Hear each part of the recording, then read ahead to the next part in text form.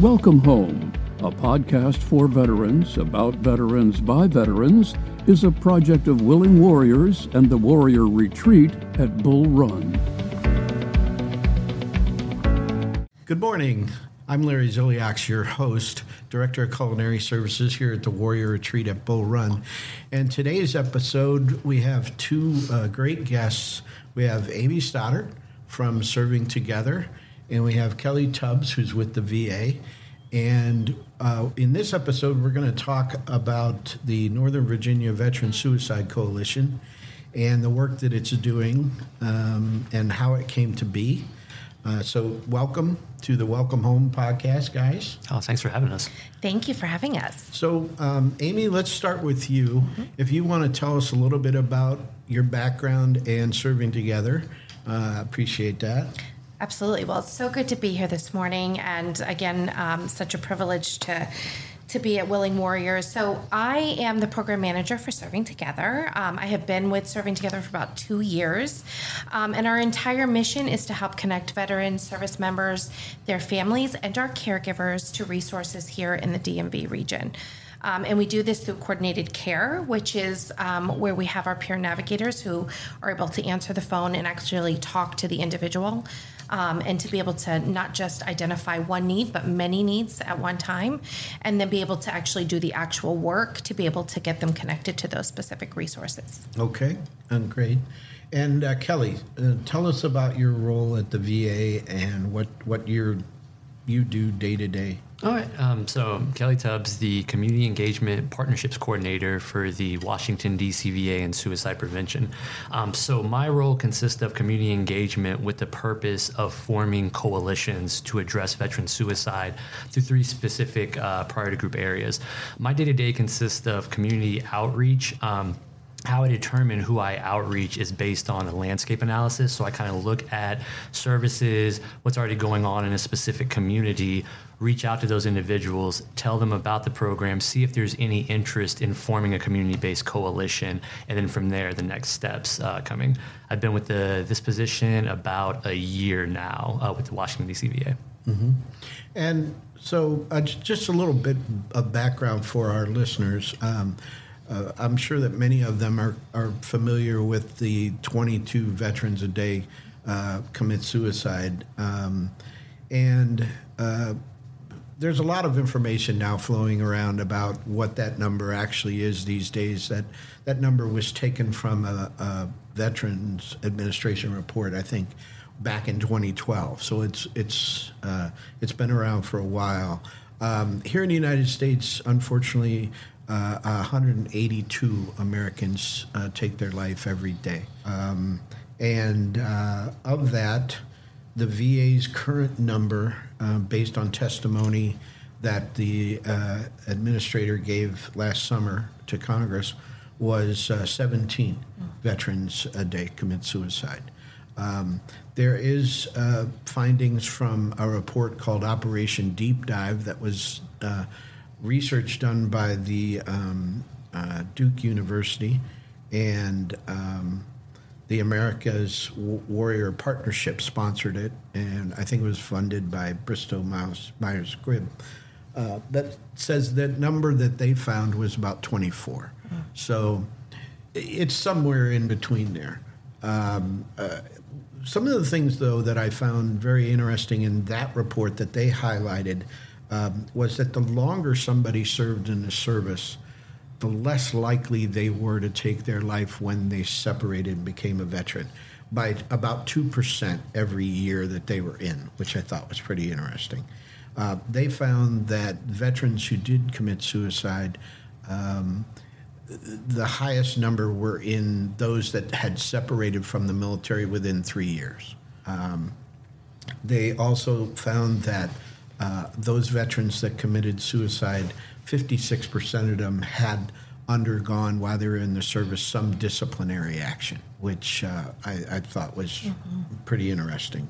And then, surprisingly, they found in their research the largest number of veterans that took their own life were Coast Guard veterans, with the Marine Corps following them, the Army, Navy, and then finally the Air Force. So it's terrible, of course. And unfortunately, there's no easy answer. I'd like you each to talk a little bit about how the Northern Virginia Veteran Suicide Coalition came to be, and what type of work it's doing, and what you see as the future. Aimee, if you could start that. Sure. So it all really started actually with the VA reaching out and the coalition starting at Serving Together. Suicide prevention is one of our, of course, one of our highlights. We are a mental health and human service org, and we do that, the prevention measures through education and other variety of programs that we offer. But really, when the VA proposed this coalition, it was something that I definitely wanted the Northern Virginia to be a part of, because we understand that prevention, education, advocacy, and actually just having more conversations about it and how can we actually change. And so that's why Serving Together wanted to partner with Kelley at the VA to be a part of this movement in Northern Virginia.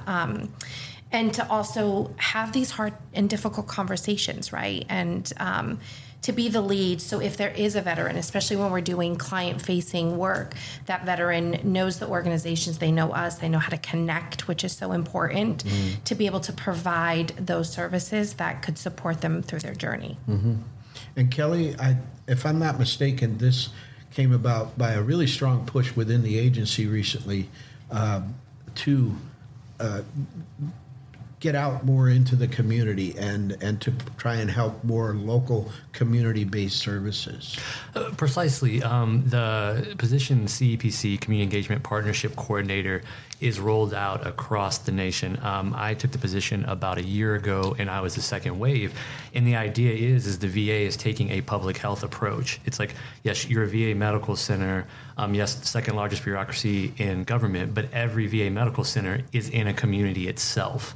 Mm-hmm. And so it's recognizing, okay, if we're going to address veteran suicide, we also need to address what's going on in that community. Because like you said, 182, I think it was, suicides outside of veteran is still a problem. Yeah. Veteran or not, a life is lost. So the VA took that public health approach. And then the other good thing about this position is that, yes, my job is to develop new community coalitions. However, again, there were people, nonprofits, doing the work ahead of this. Mm-hmm. So that's how I found Serving Together in Every Mind. And I come from community. I worked for an ACT program. And what I realized is, let's not reinvent the wheel. You've been doing the work. You're subject matter experts. Let's talk. And if you're willing to adapt a priority group area, let's move forward. Met with Serving Together and Aimee. They were all in it. And that's how we kind of developed it. It's not so much big VA coming into these nonprofits and communities wanting to take over. We're taking a public health approach. Mm-hmm. And if we're going to have a public health approach, we need to work with the public, with those community providers, and even the people in the community, barbershops, gyms, and everything. Mm-hmm.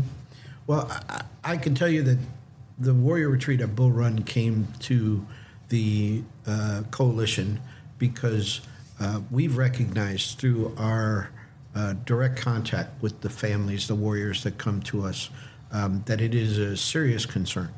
And we deal primarily with active duty soldiers who are in the hospital system. But early on, we briefed out after a stay a warrior who told us that he wanted to come with his family to sort of give them a vacation because he intended to take his own life after they went back home.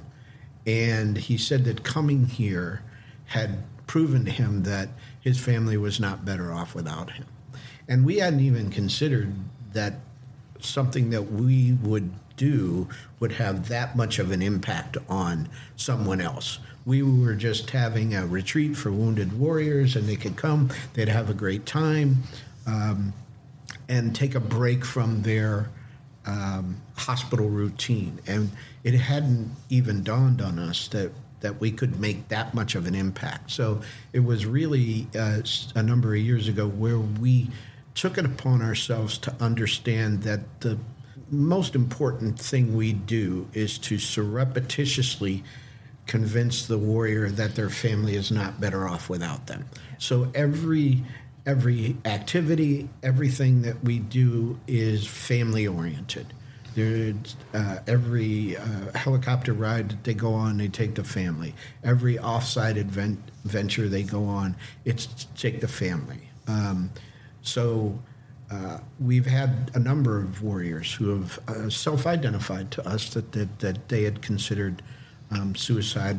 One of our recent guests told the story about sitting on the edge of the bed with a handgun to his head when he heard the baby cry, and that actually pulled him out of it. And so we were so excited to be able to be involved in the coalition, because it's so important to bring a whole wide range of services to the veteran or the warrior, because there's no one cause for this.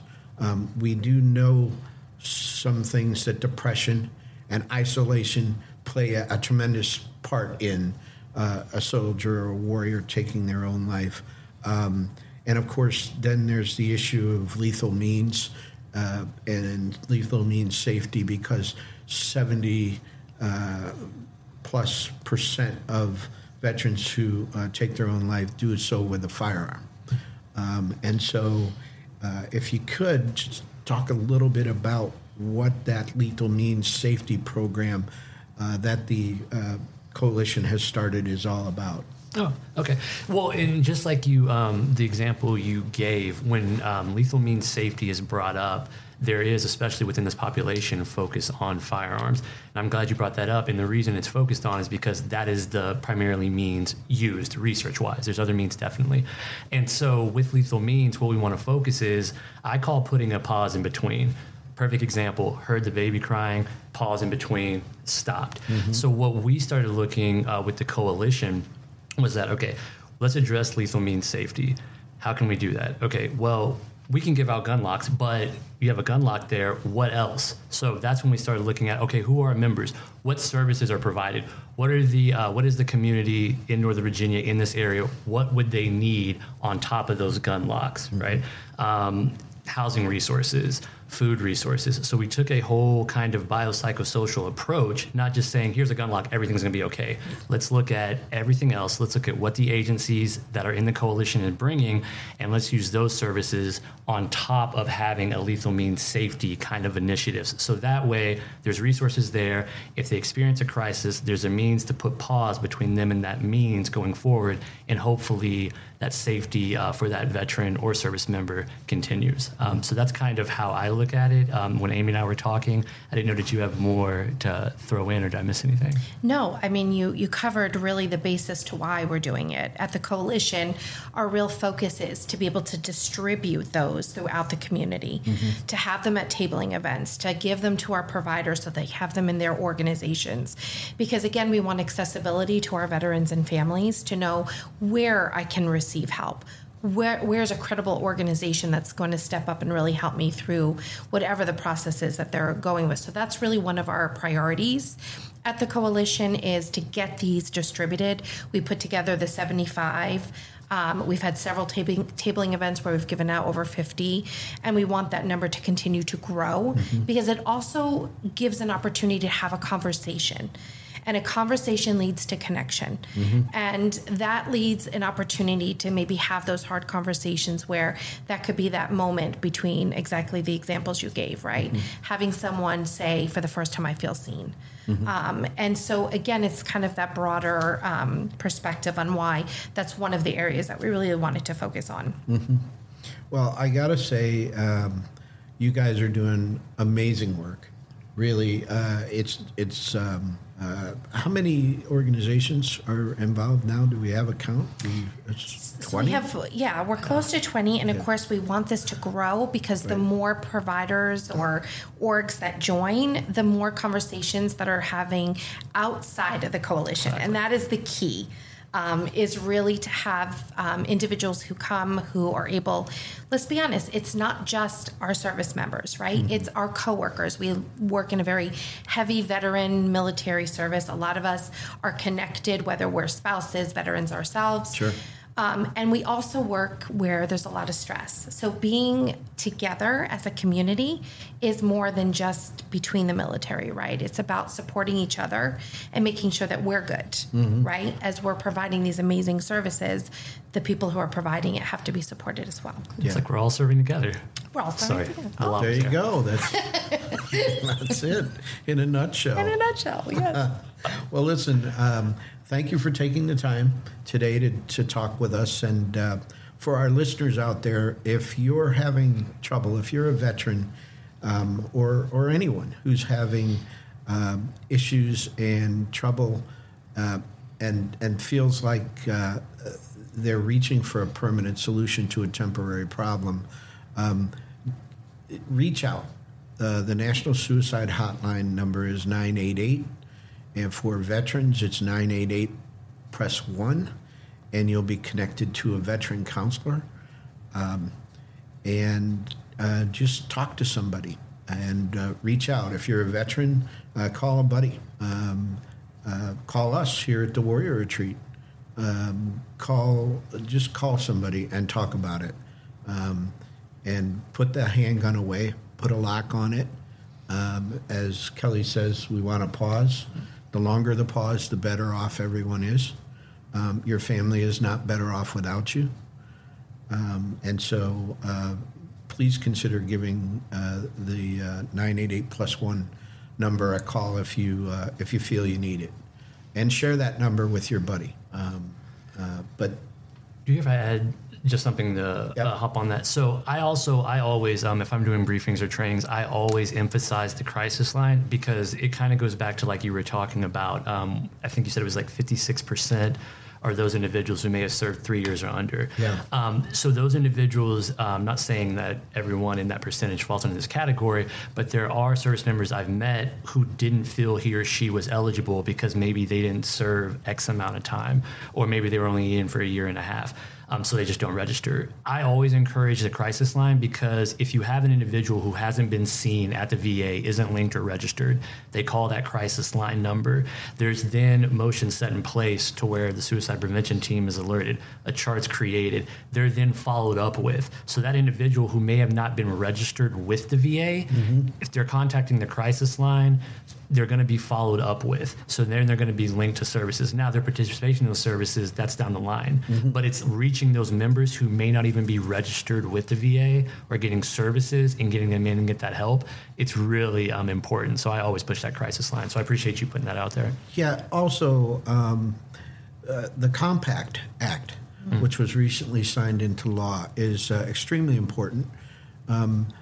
Primarily because if you're a veteran and you're in crisis and you can receive mental health assistance from any organization or any inpatient, any hospital, anywhere, and the VA will cover those costs, which that's huge.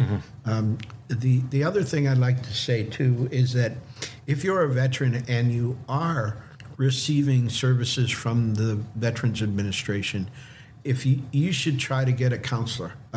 Sign up, get a counselor, even though you think you may not need a counselor. And then just use that counselor for maintenance. But if you do at some point need a counselor, that's not the time to try and find one or get one from the VA.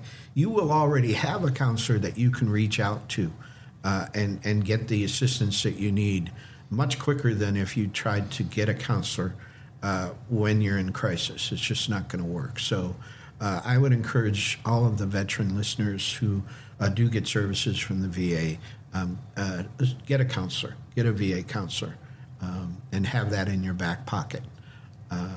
So once again, thank you guys so much for joining us. Thanks for having us. This is great.